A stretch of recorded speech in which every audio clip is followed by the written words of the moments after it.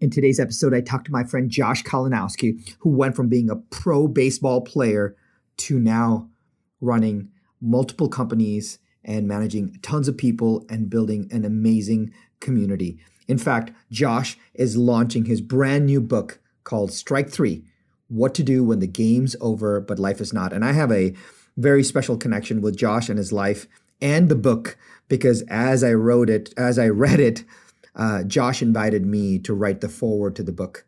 And I was one of the early ones who read the book and got to write the foreword, and where I really saw Josh's message shine through, where he talks about things like how to find your superpower, the difference between passion and purpose, why we are qualified by failure, how to actually knock down the walls around us, and how to understand the concept of impact and influence, how to swing better, badder, faster. How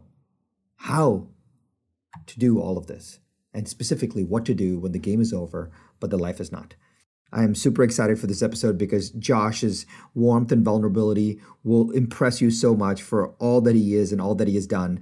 And this episode with Josh Kalinowski starts right now.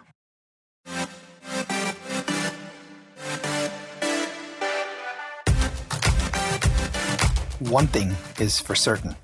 Just because it's tried and true doesn't mean it's working right now. So the big question is this: where can you learn what is working right now? The strategies, the tactics, the psychology, and the exact how-to. How to grow your business. How to blow up your personal brand and supercharge your personal growth. That is the question, and this podcast will give you the answer. My name is Sharan Srivatsa, and welcome to Business School.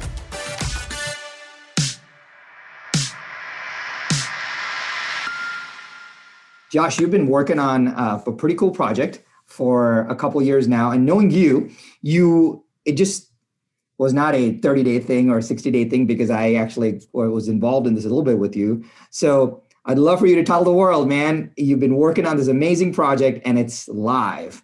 What is it? First of all, brother, thanks for having me on, man. I'm super excited to be talking with you today. Well, actually, I've been working on this project my entire life. It just happens to be in the written and the verbal format here that we're going to release. It took us 2 years to actually, as you know, you're writing a book. It took 2 years and about 10 different manuscripts to really get that message out and really to uncover, I think, a lot of the story that I was hiding within myself. And yes, absolutely excited. As you all know, we're going to launch that book this week when this podcast comes out. So we're excited about releasing Strike 3, What to Do When the Game is Over, but Life is Not. So absolutely thrilled. Dude, that's so cool. And I'm very fortunate for a bunch of reasons. One, over the last year, I've seen this manuscript come to life, the book come to life.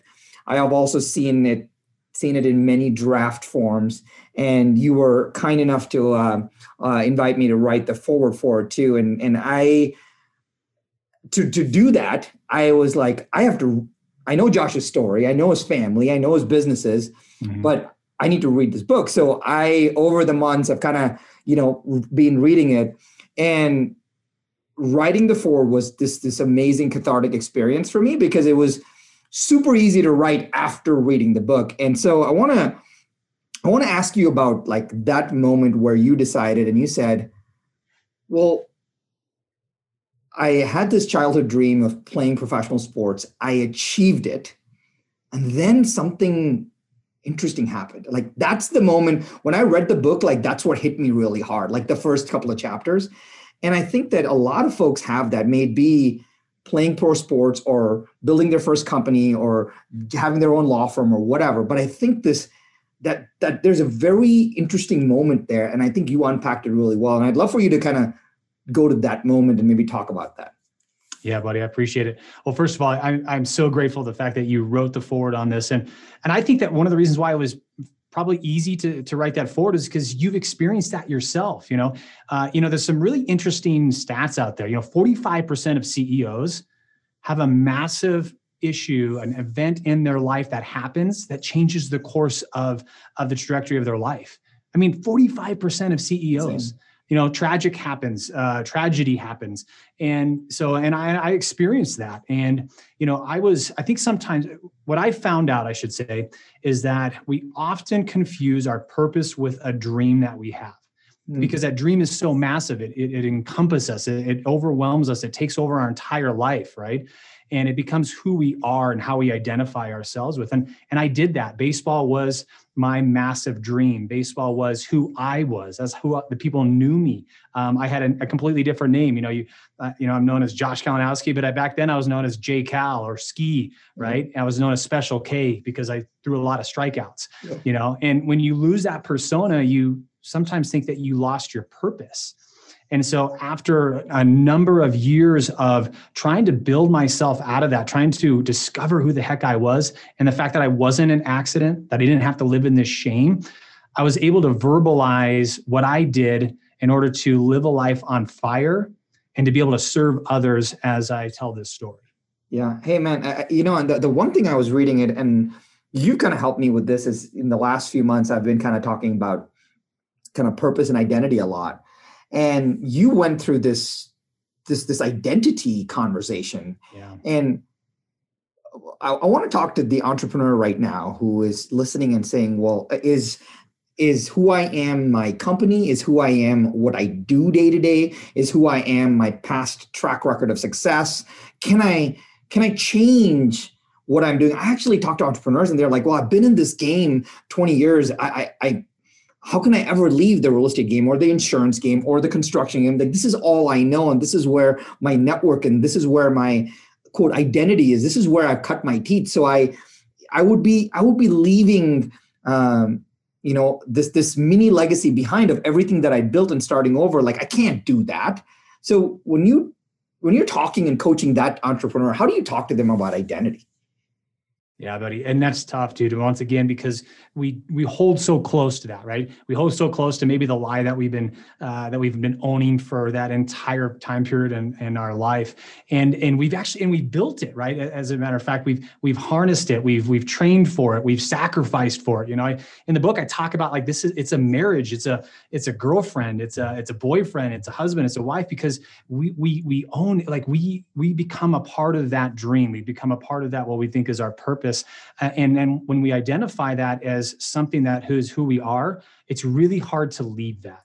And so in this journey that I discovered, one of the things I talk about in there is the fact that we have to understand, like if our path is going in one direction, we have to understand is that the burden that we really have in our life, right? We wake up on, every once in a while we'll wake up and just go, am I really using the talents that I have for the purpose that I believe that I was created for, right? And in my life, as I got a little bit older and we started to have a family, and I've had multiple companies, I realized I wasn't passionate about that.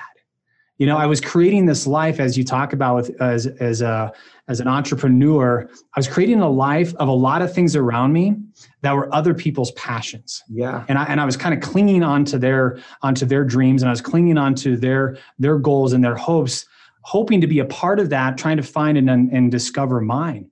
And so as I looked at going, okay, what is the burden? Andy Stanley is a tremendous pastor in the United States here out of Atlanta, Georgia. And he talks about this specifically about, and when you find your burden, right? When you find your burden and you align it with the talent that you've discovered in your life, and then with the opportunity that you see, you are finally able to discover this purpose in your life. Yeah. And I would say that when I was able to accept that, when I was able to identify this burden, this ache that I had inside of me, I was able to see like the dream that died wasn't my purpose. The dream that died wasn't me. Yeah. It was literally just a step in the self-discovery of who I was going to become along the path. And I think a lot of entrepreneurs need to really take a step back and say, okay, is this like the purpose that I have for this job or this business that I have right now?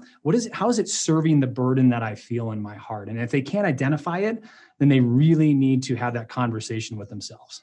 Yeah. Hey, I think I want to like bring this out tactically, because you and I have kind of worked on this together just in our mastermind sessions, where I was looking back at this past year and I was thinking, well, what was the key things that both I have done and the CEOs that I work with have done that were game changers, right? And I actually came up with these 3 things that were very common to everyone that I've seen really bring out the greatness. And it's fascinating because you and I have done this together. The first one is the understanding of the calendar. Like literally we say, hey, like where is our time going? Because our time is, we are literally affirming our commitments based on where we're putting our time. So number one, like a calendar audit, I hate calling it the audit, but we review it together. Number two was, I always tell people like, show me a spreadsheet. At some point, all that time is going to like end into a number. I want to see that.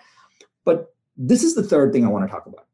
The third thing is, and you gave me this great gift, which was this beautiful, like hand-stitched leather journal, right? And I think that when you talk about the identity, us taking a step back, us understanding that burden that we carry, there's got to be some manifestation of that in some way. And I know you like to, you like to drive to the mountains, and your time in the truck is the way you think. And I will generally just drive because sometimes I just need to do that. But you also journal a lot. And I would love for maybe you to talk about the practice of when you started this journaling process, how you maybe do it mechanically, how you've taught it, just around this, and how that's helped you. I would wager that's helped you write this book and become the man you are today in many ways. Yeah. Well, I love the fact that you brought up the journal because it is such an important evolution in our lives. It can be a very intimidating thing to do, because most of us don't consider ourselves writers. I'm not a writer, even though we wrote a book, but I had a lot of help and I had people around me that were writers, I would say. And so as I looked at this journey, a journal, what I discovered is that I had to really start simple. I literally was like, I'm just spending 5 minutes at the end of the day, and I'm just going to write down my thoughts. I'm just going to write down like what happened throughout that day. And I think it's like anything in the evolution of what we find ourselves in our lives. You don't wake up and when you have your newborn baby, you don't even know what the heck you're doing as a father. Like you don't even know how to change the diaper. But by your second or your third child, you've kind of got the system down and a little bit more about it, right? You know how to burp, and you know how to change the diaper, and you know how to feed, and you know how to take care, you know how to bathe them, all these things. So it's the evolution of that experience of the journal where you just start small, you just start simple. And when you can do that, you start to see how much you're growing in it. So when I literally started it, I was just writing down my simple thoughts. Hey, today sucked. Like today was overwhelming. Today was challenging. But you know what? It's going to be better tomorrow. And as I did that process, I think one of the key factors that allowed for me to mature in that was that I reflected upon them. Yeah. And as I reflected upon those past journal entries, what I realized is that I didn't want to be known. Like if anybody was going to ever read this, I was totally fine with that, by the way. Yeah. Yeah. I didn't want anybody to look at my journal and say, man, he had a lot of hard stuff going on in his life, or man, he is like, there's a lot of negativity that he was surrounding himself with, right? And so I changed my mindset. I literally changed within the first month. I started looking at it and going, okay, what do I want to be known for? This is a journal. And I would tell you the way that I look at my journal nowadays is my journal is what I want my children to read when I'm no longer present in their lives. Awesome.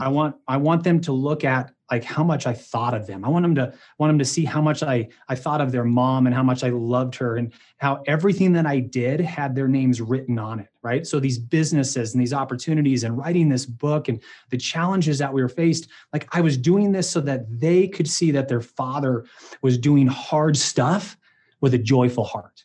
Yeah. And so I want that to be my legacy to them, and so that they have the courage to do the same for their children as they grow older and as they start to accomplish amazing things in their life. So the journal was really my voice on paper to give my kids hope for who their dad was and everything I wanted to be for them and for others. Dude, it's so powerful. And I haven't shared this story with you. So my, one of my early coaches, I was journaling, and she said, show me your journal. She's like, you've shown me everything else. Show me your journal. So I show her my journal, and we're sitting across the table, and I show her my journal. She's like, I don't understand anything. Like, I can't read your handwriting.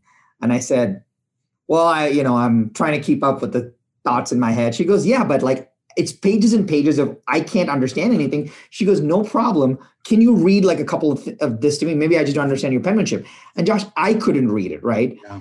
And she asked me, she's like, can we be really honest with ourselves? And I said, yeah. She goes, are you writing this? Are you scribbling in it so that no one would read it? Wow. And I said, yes. I said, I'm scared that I'm nervous that someone is going to read this and judge me. And she told me something that was fascinating. She says, 9 out of the 10 CEOs that I coach all don't journal because they're afraid that someone is going to read their journal.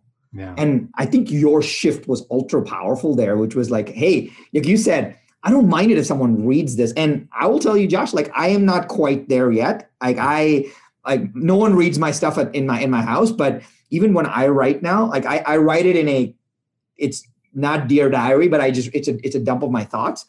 But there are times when it gets very personal that I find myself just scribbling through it. Mm-hmm. I don't want anybody to actually read that. But I think the art of taking that thought and making it words and giving it, space. Like I came up with this thing. I said, fear has no place on paper. And if we can really translate that, it's ultra helpful. And this makes me think of, as I was telling you this, made me think of this chapter you wrote in the book. Probably one of my favorites, and it was the two beasts, right? And for those of you those know you, they know your love for the lions, and they know. Yeah. But you really bring out. I'd say in the entire book, like that was my favorite because it really brought out who you are, and I'd love for you to maybe like personify that. Talk about like how did the two beast concept come out? Yeah, you bet, brother. Well, I think one thing I want to make sure that people understand too is like, even though that fear doesn't have any room on paper in a sense, I think it's more about being scared. Like being scared of something is not, being fearful is good. Like being fearful is what drives you to have success and drives you to push through the challenges in your life. And so when you look at the two beasts, both of them will bring out some fear in you, right? You've got, once again, you have these two beasts that are inside of you that we're constantly battling, right? You have the good and healthy one that you are the best, like you are the best version of yourself. And you are there out there, you're selfless, you're serving other people, you're serving yourself, you're filling your cup, right? You're filling the cup of others. And then you have the other beast that is the selfish one, right? The one that doesn't look at life in the same light, the one that is more of a taker than a giver, right? The one that is unhealthy and is the one that's actually causing you to have arguments with your spouse, or for you to do things that are not within the integrity that you've taken ownership of in your life, right? And depending on how we're feeding those, that's the direction of our life. That's the successes that we'll experience. And, when I identified that, I lived with this beast of scarcity. I lived with this beast of jealousy. I lived with this beast of like nothing was ever enough. I was incomplete. I had shame. I had blame for others and myself of why I couldn't complete the job or why I failed at my ultimate dream. And when you feed that beast, you're not healthy. You're unhealthy, and you can't be all that you were created to be. You can't be who you need to be for those that love you and those that need you and need your leadership. And so I think it's really important for us to, first of all, identify it. Just like you said before, is like we have to realize that there are two beasts within us, and we can choose daily who we're going to feed. And if we continue to feed this one, the unhealthy one, we're going to send our life in a trajectory that we will regret, that we'll wake up one day divorced, right? 45% of marriages end in divorce, right? And there's a lot of things that go into that, but one of it is that we feed the unhealthy beast. We feed the beast of insecurity and jealousy and lack of integrity. But if we want to have a healthy marriage, we have to feed the healthy beast, because we know that's what's going to allow us to live the life that we desire and we truly, truly want. Yeah. So I think it's really important for us to identify that. So I hope that helps just kind of clarify those I think giving people the permission to know that whoever it is, they'll, maybe you or I or Elon Musk or Dalai Lama. Elon Musk is an alien, by the way, so it doesn't need who does what he does? That's crazy, right? But we all have these two beasts in us. And I think just the acceptance that happens, there's a reason why we do what we do, and one's kind of taken over more than the other. And I think there's a lot of the big theme of the book is this deep sense of kind of truthful self-awareness, right? Like I think there was the phrase you said, something like "no one's coming to rescue you" or something like that. I can't remember exactly what you said, but it was that it kind of hit me. It was if no one's coming, then it's me. Why don't I just step up? Why don't I recognize who I am? I don't have to be perfect all the time. I understand what the struggle is. So my question for you is, at different points in time in our lives, someone may be listening and saying, well, I probably am feeling a little bit more of the struggle right now. And someone may be feeling a little bit more of the joy right now. How do they balance that out? How do they think through, how do they work through those two beasts? Yeah. Once again, I think that as you're going through the emotions of who you want to become in your life, right? One of the things that I was able to do is I was able to eventually come to this point in my life saying, like, enough is enough. Like, I don't want to be this person anymore. I don't want to lack integrity. I don't want to fly off the handle with my children. I don't want to argue with my wife when she really didn't do anything and it was really about my insecurity, right? You know, when you come to that, I would call, in the book, I call it enough of this shit moment. You know, when you finally get enough of it and you go, it's all my fault. Right? I talk about the 1% and taking the 1% back. You know, in this book, we're talking about elite athletes and elite leaders and CEOs and people of tremendous success. And so we confuse this, well, you're part of the 1% crowd. And I'm not talking about that. What I'm saying is that when you take the 1% back, which is the responsibility, that burden that you put on other people to make you feel satisfied, to fill your cup, to meet you where you're at, when you take that back and take ownership of it, I'm telling you what, brother, it is the most freeing thing that you can do for your life. The happiness that you experience from not having the burden of anybody else filling your cup allows you to tame this beast inside of you that is unhealthy, that needs other people's attention, that needs the security that other people give, that needs and wants and desires more and more and more. When you take that 1% back, you actually temper him or her, and you build up this healthy one where now you become the leader, you become confident in who you are because you realize you don't need anybody else to fill your cup. Yeah. Now, I'm not saying to do life alone. Yeah. I'm just saying that when it comes to filling your cup, you better be equipped to do it yourself because no one is going to come and save you, is exactly what we talk about in the book. So this makes me, if someone asked, you know, if I were to think about the several of the CEOs that I get to work with, and I would think about just my own personal growth in this area, I'd love your thoughts around this, because as you were describing this, it makes me feel like there's this growth moment that arises when you're comfortable, kind of, I call it by yourself with yourself. Mm-hmm.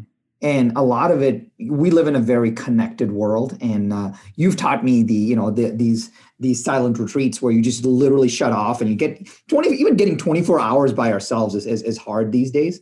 But how much would you say, kind of this curated solitude has helped you through this process? Oh man, I tell you what, right now in my life, this has been the biggest game changer in order for me to push through and get a lot of these projects done and really to have the right mindset. You know, when you start to have success in your life, things don't get easier.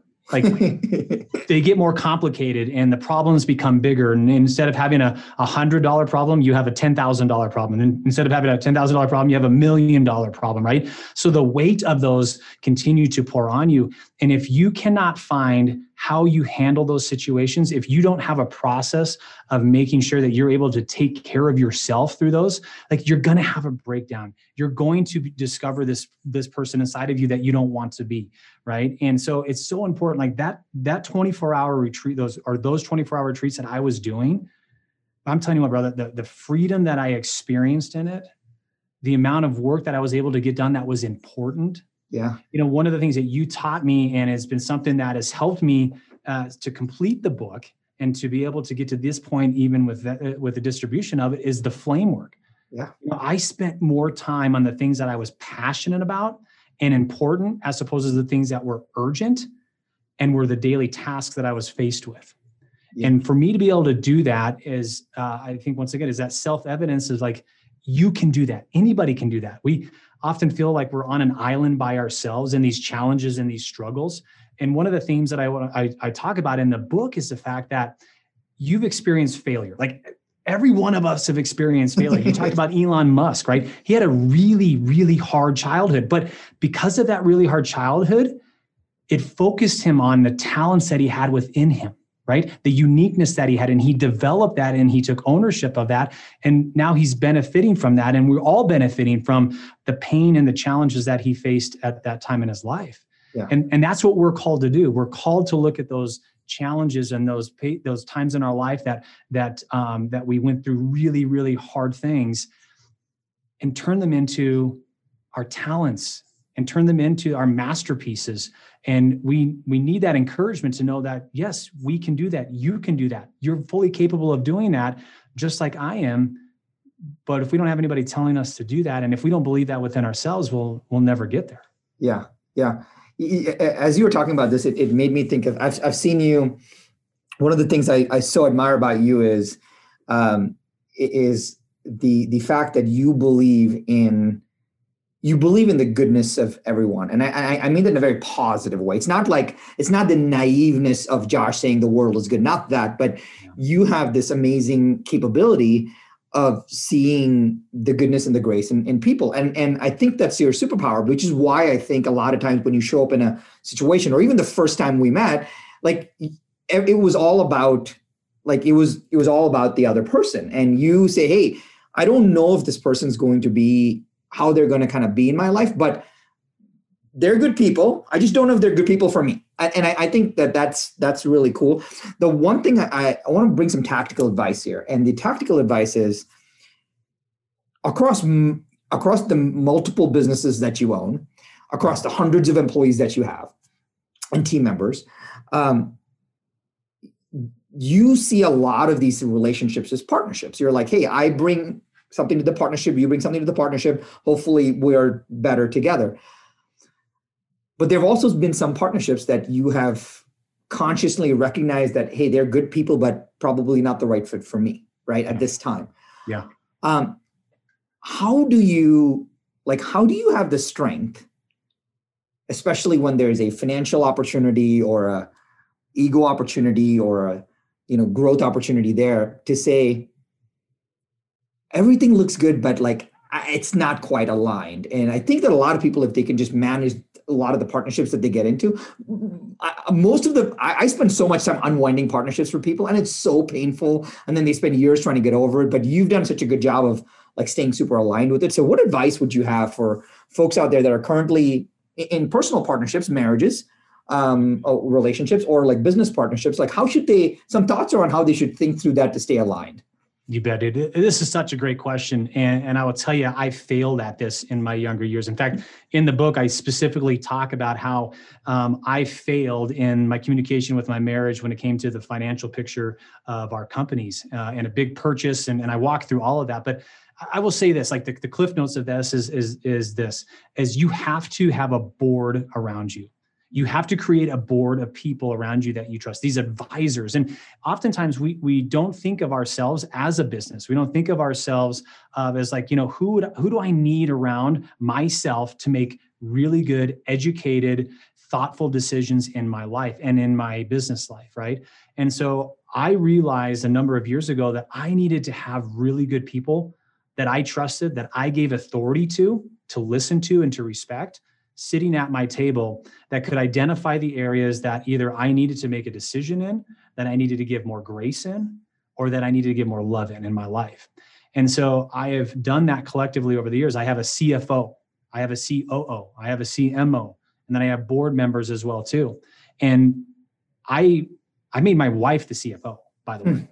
And I did, and I learned that from my experience. I learned that from to a certain point, a betrayal of our relationship that I was trying to protect her, right? I was trying to buffer her from the challenges that we were facing financially.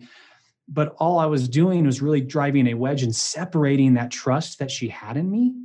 And it wasn't until we really had to come face to face with that tragedy that I was able to start to build that back, that relationship and that trust back with her.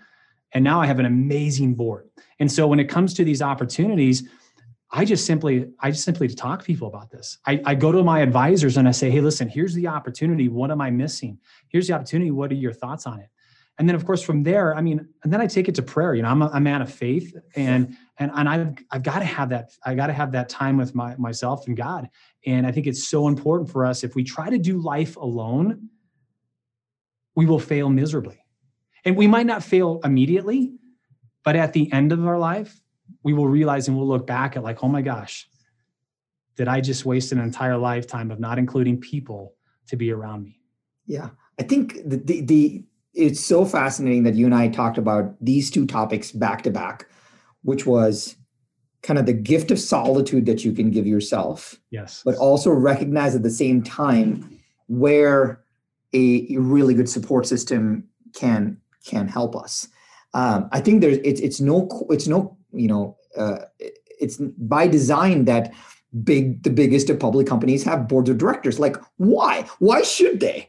Yeah. There's a reason for that. It's not just accountability. It's for perspective. And I always tell the entrepreneurs that struggle the most are the ones that when they're stuck, they don't know where to go. And when you're stuck, and I call it the 15-minute rule, you and I've talked about it a lot. I think for an entrepreneur, this stuckness is so exacerbated so fast. Like everything happens in triple speed for us, right? Like when we hit an opportunity and we see joy, most people are like, oh, I see 1 unit of joy. We see 3.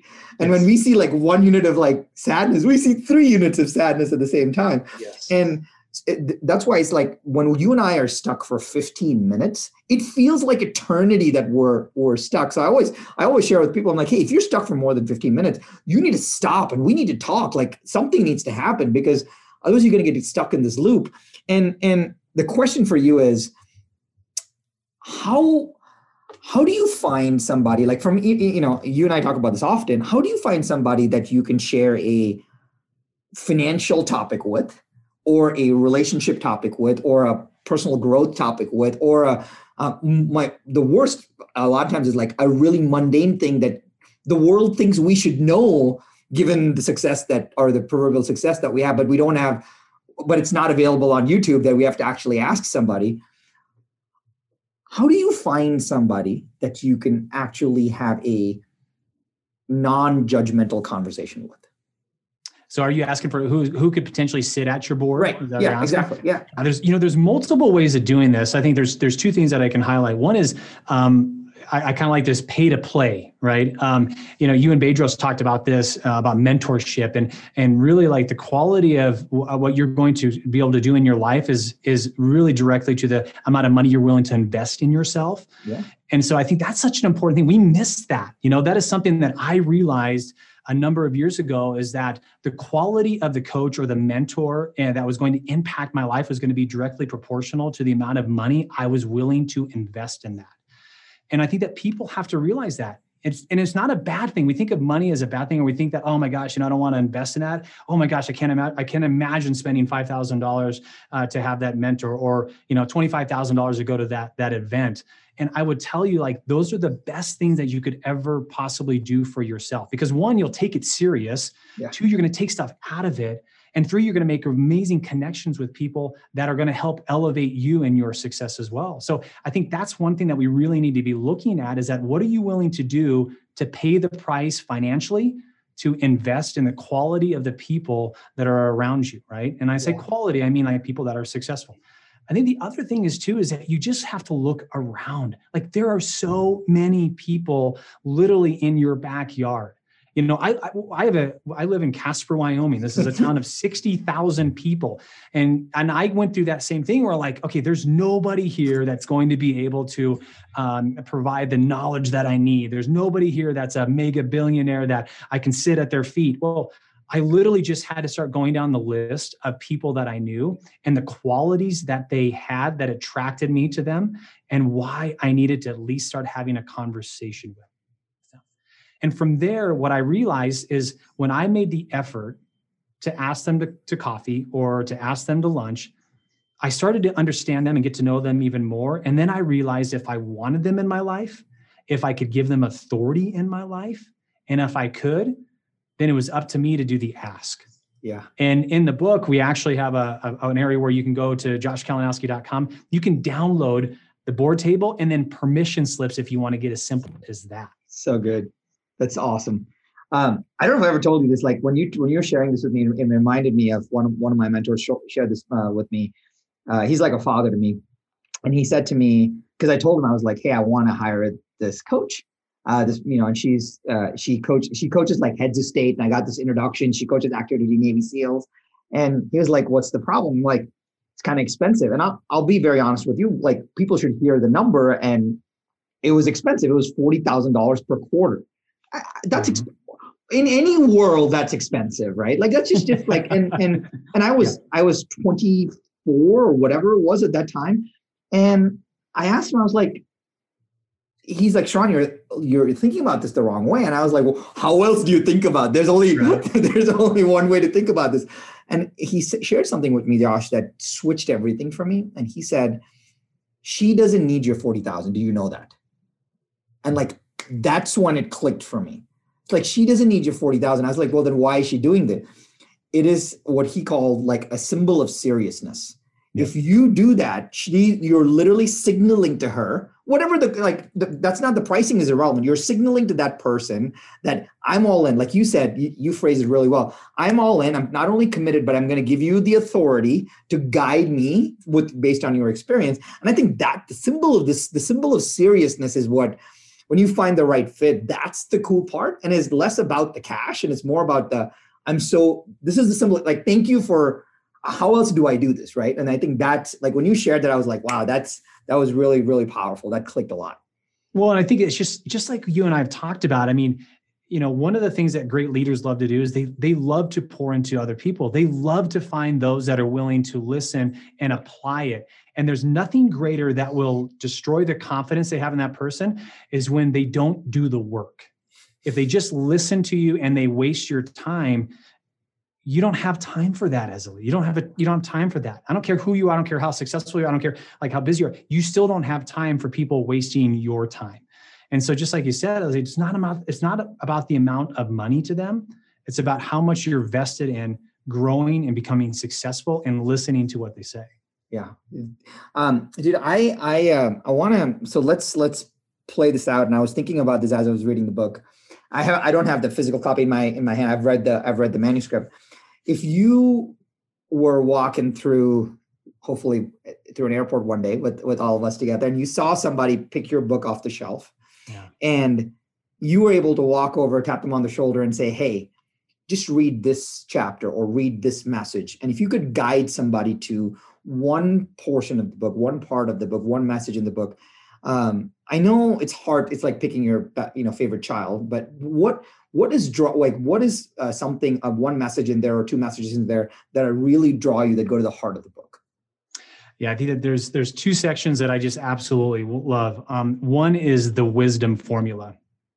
This one was, as a great leader, or you're leading anybody, I think you want to have wisdom. Right? You want to have wisdom that you're making the right decisions. You want to have wisdom in how you're leading people, or how you're making the right moves for your businesses, and then for your families, for your family success. And so this was a process that through just a ton of quietness, right? Through much prayer, that it came to me, and it evolved as we were writing the book.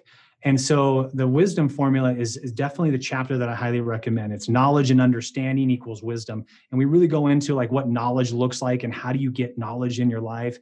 And then we move on to understanding, but how do you get understanding in your life? And then how that equates to wisdom. So highly, highly recommend that one. That is definitely one of the best chapters that I refer to time and time again. And the other one is, I would say this is a personal one. So I kind of expose myself in this book. I start to kind of tell, obviously, some very personal stories. But one of the things that I share with you is a prayer that I've been saying over my children for a number of years. And you're like, well, why would you share a prayer, or why is that an important thing?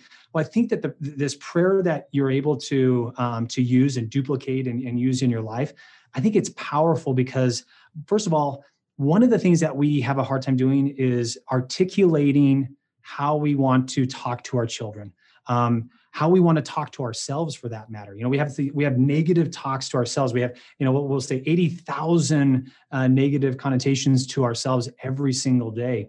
And so this is an amazing prayer that you can start your day off personally, but also you can say to your children every single night, and it hits every point, right? It talks about having wisdom in their life. It talks about having them strong arms and strong legs. Like I really feel like there's a fantastic job of encompassing as a father or as a mother what you truly desire for your children as they grow into the young men and women that you want them to be. So I really recommend that. In fact, you can download the prayer for your own personal use. And then once again, it's a great prayer for yourself. So I think those are two really standout pieces in this book that highly recommend.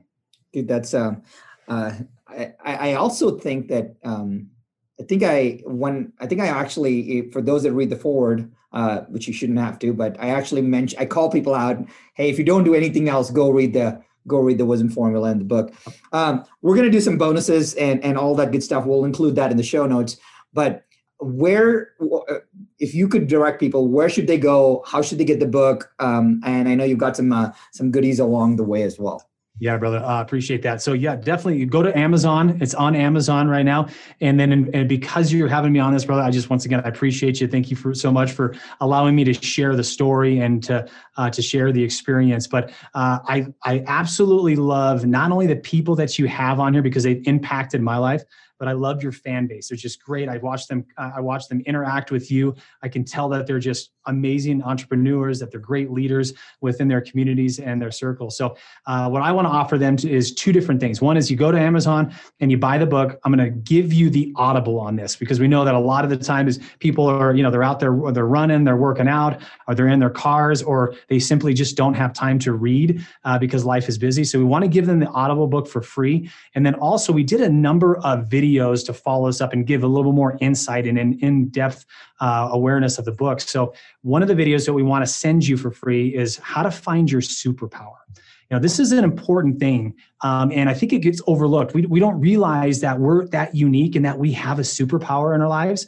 And I'll tell you, when you experience that, when you identify the superpower, like it will catapult you. It will help you get to that level of success, that level of freedom that you've been looking for in your life. And we want to give them to that. So what I'll do is they'll go to Amazon, get the receipt, and then they'll want to email you and me, and then we'll send it to them. So you got it, man. So we'll put the guidance and the directions. We'll make it really simple. So you can just forward the receipt on, and we'll make it easy for you guys. And so, Josh, man, I'm so proud of you for going through the process of writing it myself. I'm like, oh man, this is so hard, especially the first one. I think the second one's going to come much easier than the first, just like anything else. But so just congratulations to you for being so vulnerable, putting so much down on paper, sharing the story that you've had, like just the fact of what you told Kate and what you didn't, and where the money went and where it didn't, and what you learned. Really, really powerful stories. I can't thank you enough for being on, sharing the story, and I'm excited to see where this goes, my friend. Congratulations. Thanks, man. I appreciate you, brother. Thank you.